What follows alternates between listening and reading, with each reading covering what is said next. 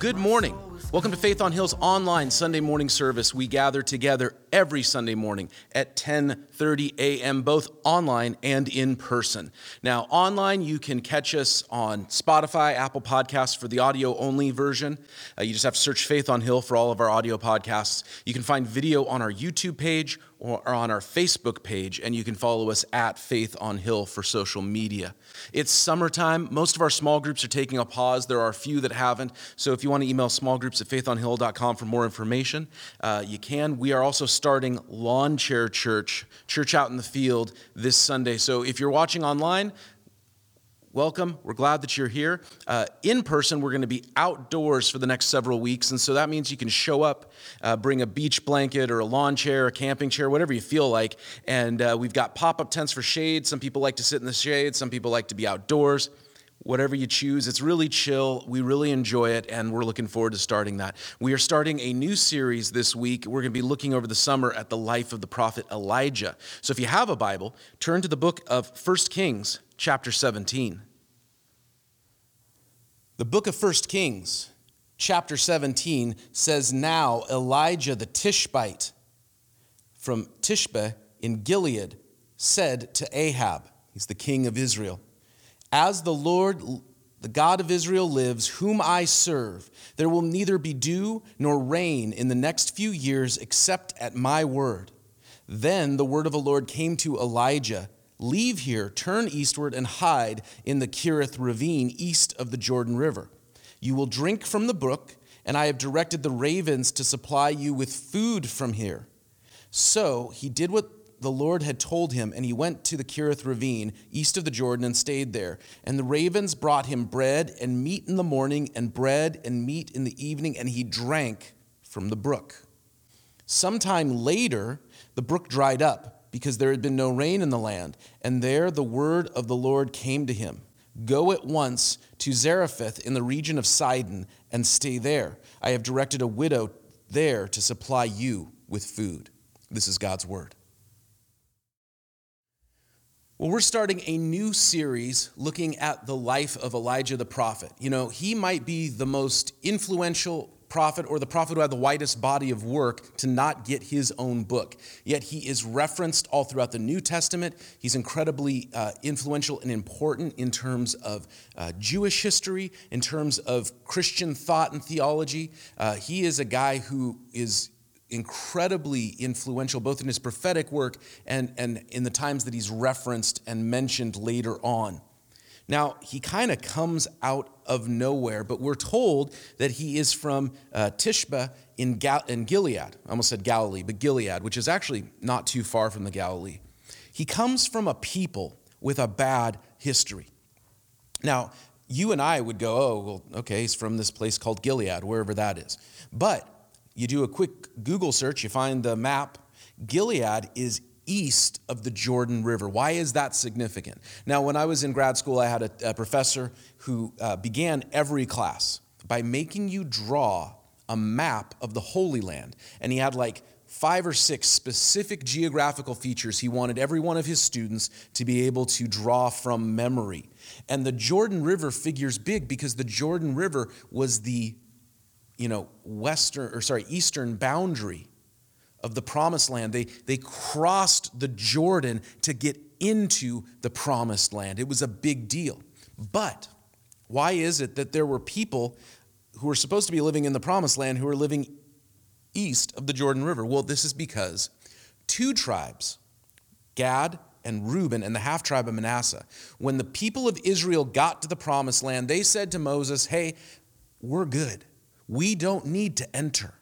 We just want to stay here. We don't want to enter the land that God has sent us to. We don't want to be obedient to God and go in. We are fine staying right here. This is good enough." And so they never entered into the promised land. And so the compromise that was reached is Moses said, "Fine, you still have to come and help your brothers to take this land as that God commanded us to take, but fine, we'll assign you portions over here." They never entered in. Then in Joshua chapter 22, that's Numbers 32 that they decided not to go into the promised land. Then in Joshua chapter 22, when they had finished their obligations to the rest of the tribes of Israel, Joshua, Moses' successor, said, all right, you guys have fulfilled your obligation.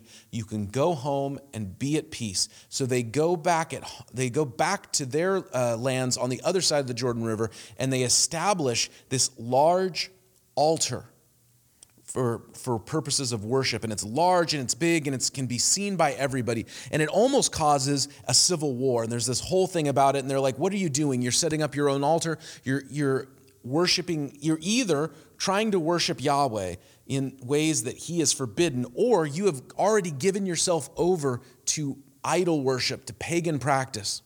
And they come back and they said, no. We just built this as a reminder. Hey, we're still here. We're part of you guys. Because we're afraid that since we're over here on the other side of the river, you're going to forget about us. Or one day we will come to worship at the tabernacle and you won't let us in. And so whether that's true or not, who can say?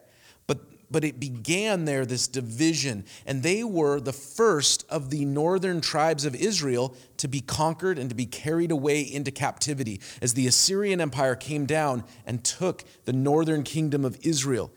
So they have a bad history. They have a history of rebellion, a history of being kind of standoffish to everybody else. They have a history of potentially into idol worship and pagan practice.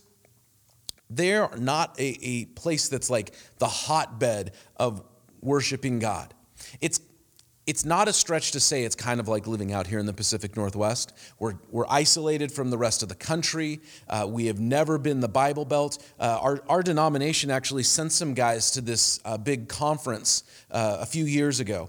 And as they were there, the people that were running the thing were like, oh, you guys are from Oregon? Yeah, none of this applies to you because it's so different out there in the Pacific Northwest that all the things that we're talking about, they apply or they work here in Alabama, or they apply or they work in Texas, or they apply or they work in Iowa. You guys are out there doing your own thing. So he's from a people that have a bad history. And then he's living in evil days. In the previous chapter, 1 Kings chapter 16, verse 30, speaking of Ahab the king, it says, Ahab, the son of Omri, did more evil in the eyes of Yahweh than any of those who came before him. Now, in your Bible, and in mine too, it'll say, Ahab, son of Omri, did more evil in the eyes of the Lord than any of those who came before him. But any time you see the word Lord in all capitals, Lord, all capitals, it means that it is the name of God that was either Yahweh or Jehovah. We're not 100% sure. And it was unspeakable. The Hashem is what it's still referred to in Judaism. The Hashem, the name of God. And in ancient Hebrew, they didn't have vowels. And the reason they didn't have vowels was to save space on scrolls and parchment, right? Like you have a scroll might be just as big as the hide of an animal. And so you have to save space. There's only so much room on a tablet or on a scroll to write something. So to be economical and efficient, they didn't have vowels. You just kind of knew from context how to say something. But since you have a name that they didn't say, we're not 100% sure how it's supposed to be said. So one thought is Jehovah. Another thought, which is kind of the one that I go towards, is Yahweh. And so when we see the Lord in all capitals, we understand it's not just speaking of God, but it's speaking specifically of the God of the people of Israel. It's speaking specifically of the God of Abraham, Isaac, and Jacob. And this is as opposed to the gods of the people around them, as opposed to the gods of Egypt, as opposed to the gods of the Assyrian Empire or the Babylonian Empire, as opposed to the gods of the Philistines and the Canaanites and the Moabites and on all of these different groups that are around him, as opposed to the gods of the Phoenicians, the people of the sea.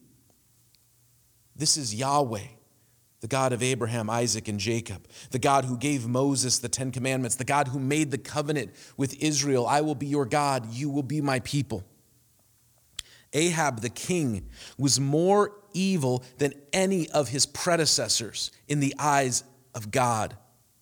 He not only considered it trivial to commit the sins of Jeroboam, but he also married Jezebel, the daughter of Ethabal, king of the Sidonians, and began to serve Baal and worship him. So the tribes or peoples surrounding Israel had this sort of general pantheon of gods. And Baal it's kind of, the English way of saying it is probably more accurate to say Baal. Or Baal was their main god, and he was in charge of the rains and the crops and all the things that brought them life. And then they had the Ashtoreth. And you see that all throughout the Old Testament. It'll talk about worshiping at the Ashtoreth poles. And Ashtoreth was the goddess of fertility and new life. And then there was another god, Mot, who was like the god of the dead, sort of a precursor to Hades, the Greek god of the underworld. All of these gods had all these pantheons had their sort of different roles. In Egypt, right, when Moses was dealing with the Pharaoh and then there were these plagues, each plague corresponded to one of the Egyptian gods. Oh, you have your sun god, I'm going to blot out the sun. You have your river god, I'm going to turn the river to blood. You have, your god of this, your god of that. And then God, Yahweh, the true God, was saying, look, I'm dominant over all these things. Ahab, who was supposed to be the king of Israel, the king of the people of Yahweh, the king of the people who were in the covenant relationship with God. He abandoned all that. He married this gal from outside of God's people, and then abandoned Yahweh and turned to worshiping Baal, just like all of the people around. Now, what comes with that? Baal worship involved horrific things, including at times child sacrifice. It says that he set up an altar for Baal in the temple of Baal that he built in Samaria. So he built in the Holy Land a temple for the worship of pagan gods. It says that he made an Ashtoreth pole and did more to arouse the anger of Yahweh, the God of Israel, than did all the other kings of Israel before him. So he establishes this temple for Baal. He sets up Ashtoreth worship, not hidden, not secret, all throughout the Old Testament before this. There were references to hidden places, high places where these sort of things might have been happening. But now this is public. This is out there in your face. And to worship Ashtoreth was to basically commit ritual sexual immorality publicly. That you think about like these sort of pagan rituals that we've heard of. Even in modern day, one of the things... what was that book that everybody freaked out about like 10 years ago? Da Vinci Code. And it talks about, in that book, pagan sexual practice. And that's what's going on here, is that in front of everybody, the king was sleeping with these temple prostitutes, with these priestesses. They were doing these rituals for fertility and for new life and all of these things, when Yahweh, the God of Israel, had said, you don't need to worry about those things. If you obey me and keep my commands, I will provide for you. I will see that there's new life and that there's fertility and the rains come and the crops grow. But he did all of these things in defiance of the God of Israel. It says in Ahab's time, Hillel of Bethel rebuilt Jericho. He laid its foundations at the cost of his firstborn son, Abram. And he set up its gates at the cost of his youngest son, Segub, in accordance with the word of the Lord spoken by Joshua the son of Nun. So way back, hundreds and hundreds of years before, when they had entered the promised land and God had taken down the walls of the city of Jericho and it was destroyed, God spoke through Joshua and says, this city is never to be rebuilt. This city is to be left desolate. Leave it in ruins as a reminder of the victory that God did, as a reminder that it was God who said, this is finished. And they rebuilt it, and there was a warning. If you do this, if you rebuild the foundations, there will be a cost. You will lose your firstborn son. If you rebuild the gates, your youngest son will perish. And you say, oh, that seems strict. You didn't have to rebuild the gates. You didn't have to rebuild this city. And yet there was such defiance of God. There was such casualness of God. They just said, I'll just do whatever I want. And I will rebuild this ancient city that God had said, leave it in ruins, as a reminder, as a testimony. And he went, did it anyway. It cost him. He kept his rebellion. It cost him again. He kept going. These are the days that he lived in. Elijah is this prophet who is living in a region, he's from a people that have a terrible spiritual history. And he is living in evil days that had not been seen in Israel, for all of their problems, for all of the things that were going wrong. Everything at the second half of the book of the Judges, if you've never read that, it is horrific what was going on in Israel. And yet, despite all of that, this was somehow worse. And it says, verse 1, chapter 17, that Elijah the Tishbite said to Ahab the king, "As the Lord God of Israel lives, whom I serve." And remember, he's saying as the Lord, he's saying as Yahweh, not Baal, not Ashtoreth, not Mot, not any of the Egyptian gods, not any of the Syrian gods, the Babylonian gods, not any of the gods of the people of the sea. As Yahweh, our God, whom I serve, lives, there will neither be rain nor dew in the next few years except at my word. Who was in charge of the rain in the pantheon of the Canaanites? Baal. And who was the chief god that the king Ahab had given over himself and led the people to serve? Baal.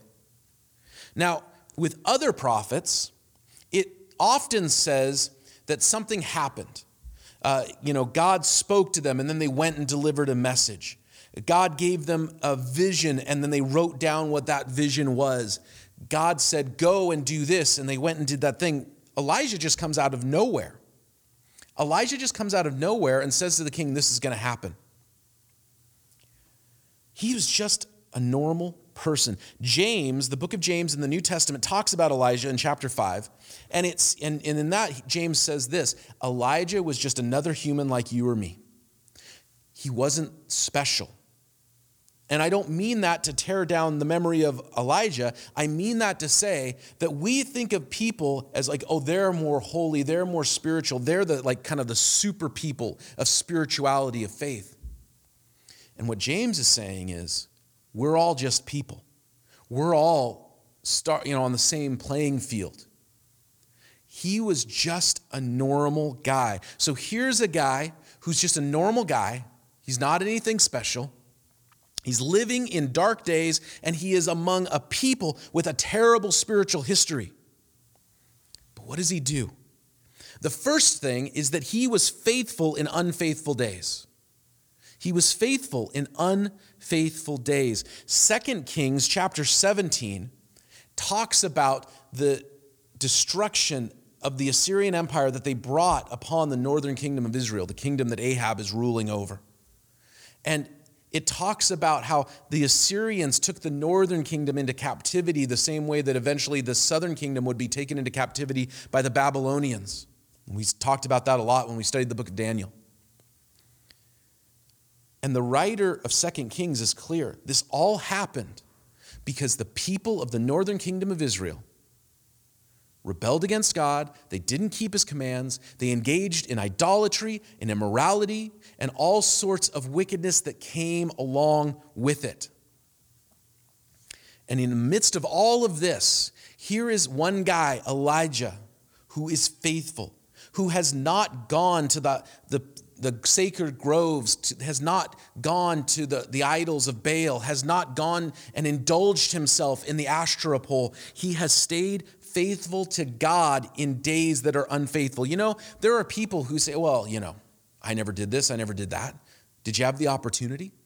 There are sins that weren't committed in different days because the opportunity did not exist. But if you put them in a different situation, what would happen? Elijah had everything at his fingertips, as much as you could in that day and age, and yet he stayed faithful to God.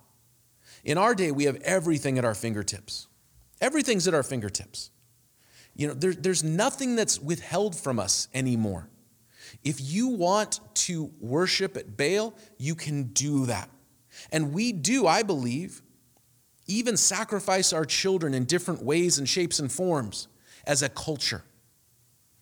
You can go and worship at the Ashtoreth poles.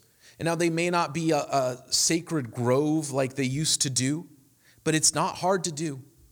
And it's widespread. Oh, yes, those degenerates in Hollywood. Do you know where the number one place per capita for consumption of adult entertainment is in America? It's Utah. It's not godless Hollywood. It's not Manhattan. It's not even Nashville. It's Utah. The place with the per capita highest consumption rate of adult entertainment. They are worshiping at the Asherah poles in Provo and in Salt Lake and in American Fork and in St. George and all of these different places in the state of Utah that we think of as that they're moral people, they're upstanding people. They aren't, no.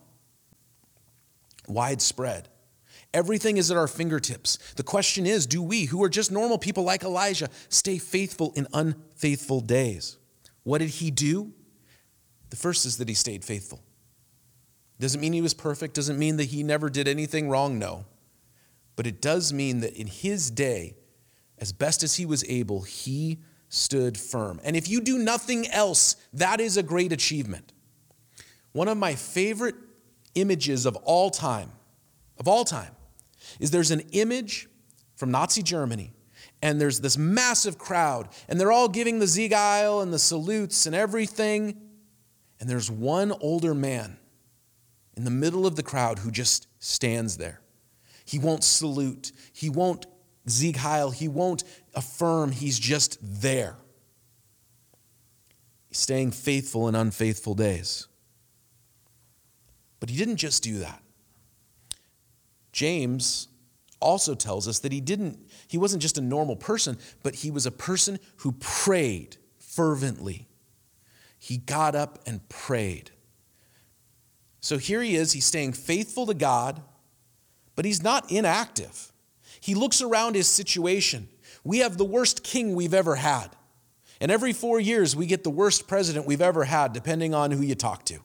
And if it's not, then in 4 more years, there'll be a different president, and they will be the worst who we've ever had, right? That's how these things go. But here he's sitting around, here's the worst king we've ever had. And the spiritual situation is terrible. And I know our history has been bad.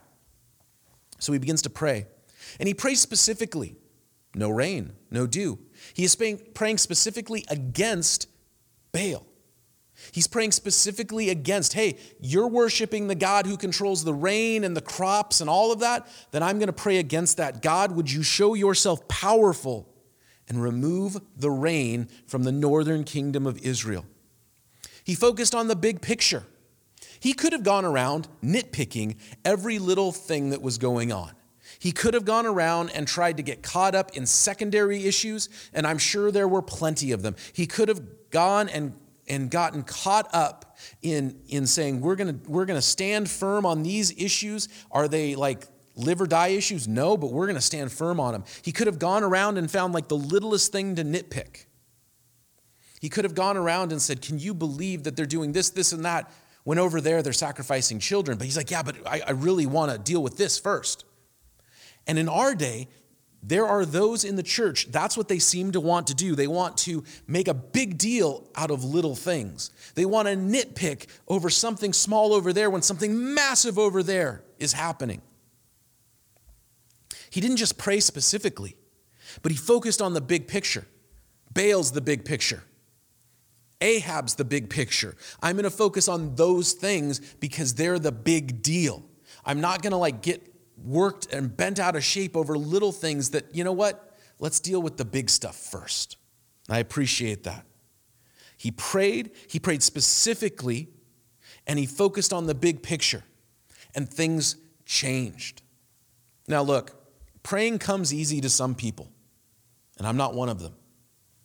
Why is it that we've made such a big deal about prayer in our church in the last several years? Our small groups focus on prayer. We have a big emphasis on prayer in our in-person Sunday morning service. Why is that? It's because I'm not good at praying, but I recognize that it is powerful, it is vital, and so we have to focus and double down on the things that matter, and that is prayer. Seeking God, calling out to Him, saying, God, we need you to work. There are those who want to rally us. They want to rally us to political action. They want to rally us to this cause or that thing. Instead of saying, come, let's just pray together. Let's seek God together. Let's humble ourselves together. He focuses on specific things that are real issues. He focuses on the big picture. He's not getting sidetracked. And then what happens? God answers his prayer. The first time we have the word of the Lord coming to Elijah, it was after he prayed. God works differently for different people. Some of the prophets, God spoke to them and then they went and did their work. Some of the prophets received a vision and then they wrote it down. Elijah got up, saw the situation, and started to pray. And as he prayed, stuff happened, and then God spoke to him. Friends, let me say this, and this is going to come up time and time and time again with Elijah. And I think it is true for us in our day. Don't compare yourself to other Christians. If God chooses to speak to one of the prophets first, and he didn't choose to speak to Elijah first, that's God's business. The prophet that God spoke to had a responsibility to go. Elijah just stood up and prayed, and then God spoke to him. That's okay. How God works and moves in one person, and it's different in you than it is in somebody else, and that's okay. I don't need to compare. I don't need to judge myself on other people. God calls one person to do one thing, he calls another person to do another thing. And we say, praise the Lord that God is using people, even though it looks differently, it might take a different shape or form or happen in a different way. God is using them. Also, friends, as to know this, that there are times where we step out in faith. We step out in faith and say, you know what? I'm not going to cross this line. In faith, I'm going to stand firm in what I know that God has said is true or what God has said is right. Or in faith, I'm going to step out and I'm just going to start seeking God and I'm going to start praying, even though it seems impossible, even though it seems like nothing can change, even though it seems like this will never be solved. I am going to pray and pray and pray some more, and then God responds. And he responds first by answering his prayer. No rain. The rain ceases. A massive drought. Baal is shown weak and impotent because he's nothing more than an idol, an image carved out of wood or stone made by human hands of their own invention. And God, who created all things, who is not the invention of humans, says, I am powerful, I am supreme, I am true. And then God says, hey, Elijah, you've been faithful to me. You've been fervent in prayer. I want you to flee. Wait, what? God, I did this thing for you. I've stood for you. Why won't you protect me? Won't you stand up for me now, here in this moment? I was faithful. I was active in your service, in your cause. And God says, no, you need to flee. Just because God's speaking to us, it doesn't mean he's going to say the things we want to hear. Just because God is speaking to us, it doesn't mean that God is going to tell us that things are going to go the way we want them to go. He told Elijah to flee, go out to the middle of nowhere, to this ravine near the Jordan River, and you are going to hide out there. And then God says, I'm going to feed you because ravens are going to bring you bread and meat in the morning. It sounds to me like God supernaturally sends these birds to go steal bread and meat from different houses and farms or whatever in the area and bring them to Elijah, enough for him to survive and eat. And so in the morning and in the evening, bread in the morning, meat in the evening, all of a sudden he's provided with enough food. But here's the thing. The raven is an unclean bird. It's one of the animals that the people of Israel were not to have anything to do with. They weren't to eat them. It was on that list of unclean animals you were not to eat. And God is feeding Elijah through what could be called unclean means, unclean resources. And you go, wait, what's going on there? Why would God do such a thing? Elijah stands firm and God says, you better run now. Elijah goes where God tells him, and then his source of nourishment is from, like, God, what are you doing? I'm not going to pretend to know why God does what he does. If he doesn't explain it, I will say this. There are times and moments where God sustains his people through what we might call unclean means. There are moments where God has spoken and ministered to people, not through the words of a prophet, not through the songs of the church, not through some devotional gods. There have been times where somebody's just been watching a movie, reading a book, talking to somebody who's not even a believer, and it's as if, boom, God says, all right, that's it. That's it. I've spoken to you now. That's it. This is what's happening. That's it. And you receive that encouragement, that sustaining, even maybe that provision, and you go, wait, where did this come from? It didn't come from the way I think it should come from. It came from these ravens. And yet God knows what he's doing. It wasn't actually unclean for him to eat the bread. The meat were fine. It was just brought through a source that they would have looked down on. God is really messing with Elijah. I've stayed faithful, I've stayed true. And now God's like, all right, flee. I'm going to provide for you in a way that you may not like. And then I'm going to change plans on you without warning.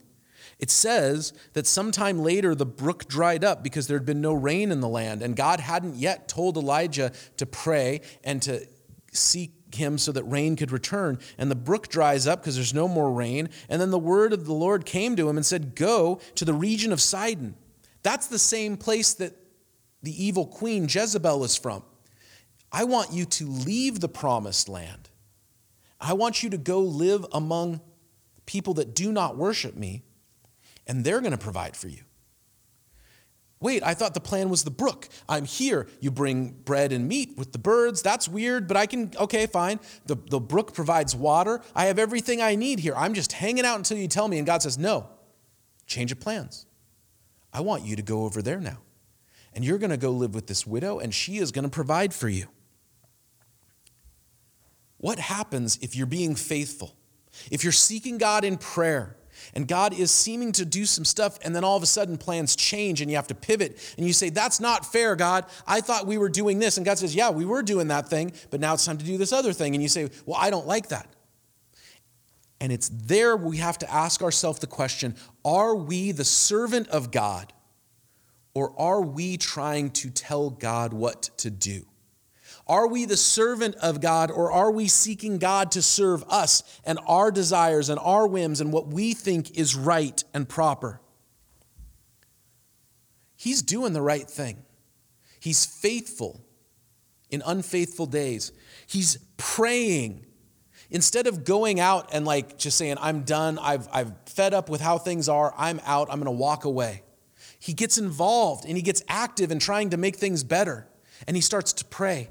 Instead of seeking to kill the king, he's praying that God would change the king's heart. And then what does God do? Oh, he answers his prayer. But then he says, flee. And then he provides provision through this way that's like, wait, what are you doing? That's not right. That's not the way I would want it. And then without warning, he changes his plans. And it's in this moment that Elijah must choose, just like each and every one of us will have to choose at different points and seasons of our lives. Am I going to follow God wherever he leads? Or is there a point where I say, you know what, God, I followed you on fleeing. The ravens were weird, but okay, fine, at least there's food. But now you've dried up this brook and you're telling me to go and to go among people who are your enemies and who are my enemies? Will we be the servants of God when God speaks? Will we be the servants of God when God commands? There's never a point, and be clear about this, there's never a point where God tells Elijah to do a sinful thing. There's never a point where God tells Elijah to do something that would be against the word of God, that would be against the Ten Commandments, that would be against any of those things. There are points where God tells Elijah to do things that would be culturally weird for him, that would go against the traditions of how he sees the world should be. Maybe God is upsetting Elijah's view of things. The word of God is never going to come to somebody and tell you to do something that is blatantly sinful. The word of God is never going to come to you. You're never going to have God speak to you or have somebody speak into your life or say, the Bible told me to do something that is inherently sinful. But God may do things that shake us up, that call us to do something that we go, wait, what? And that's going to look different for different people. You know, in one place, it might mean, look, I've known people, when God called them to do something specific and they were like, huh? Because God told them to dress up. I'm going to use this specifically. You know, there's that movie that came out this last year that was kind of popular, the Jesus Revolution film. And I grew up in the group of churches that film kind of takes place in. And what happened there was these really traditional churches and these really traditional pastors. And God said, hey, loosen up, man. Ditch the suit and tie. Just be a normal person and connect with the people around you and accept people where they're at and bring them in so that I can do my work. But I also know people who came from a really chill kind of church, loose, hey, there's, show up however you want, there's no rules, whatever. And then God called them to go work in a different community. And there, they had to dress up, and they had to be kind of traditional and conservative in how they presented themselves. And they said, you know what? It was what we needed to do so that we had the ability to minister to those people. It wasn't evil, it wasn't sinful, we weren't being legalistic. In one case, God told somebody, take the suit and tie off and just dress normal. In another case, God told somebody, hey, get your fine clothes on, your traditional clothes, and go and be among those people. What I'm saying is that God is going to call all of us to do something that might make us uncomfortable, to minister to somebody that might be outside of our norms. But if Faith on Hill or any church that loves Jesus is a place of refuge and safety from the world around us, then that means we're going to deal with people with different backgrounds, situations, that we're going to go, wait, what's going on here? And maybe God is going to move or make opportunity in ways that we say, hey, wait a minute, that's not what you did before. That's not how churches worked before. And God's saying, yeah, I'm going to do something new and something different. Are you ready? And that's the question. I've mostly spoken to believers and church people, and that's fine. And I think that that's a challenge to all who are church people, believers, all of that. But the thing to remember if you're not a Christian, the thing to remember if you're watching this and you don't have a church background, but you're going, hey, I don't know, is this Jesus thing something I should consider? Remember this. Elijah was speaking out against all of the things that the world around him thought was perfectly normal and even right and good. And there are things within the Christian faith that bump against our culture. They bump against old culture and young culture. They bump against traditional culture and modern culture. They bump against rural culture and urban culture. They bump against liberal and conservative because the Bible speaks to all of humanity. And there are going to be things that we go, wait, what? Why does God have an issue with that? But here's what I know to be true, that Jesus is worth finding out about. Jesus is worth following, even if he might be saying, hey, there's this thing that you're a part of, that needs to change. And you go, what's wrong with that? And Jesus is saying, trust me, come along. I actually have something better for you. And there is an invitation, just like Elijah was faithful in days that were full of just all kinds of sin. What we're trying to do is be faithful to Jesus as best we can in these days and say, Jesus has made the way of salvation, and this world around us is going crazy. This world around us is falling apart. Jesus is the answer. And so if you're a church person, God might be calling you to give that message in a way that makes you totally uncomfortable and take you places that you would never have gone on your own. If you're not a church person, Jesus is inviting you in, even though everything that you're about says, well, this is right and normal. Why would God say something different?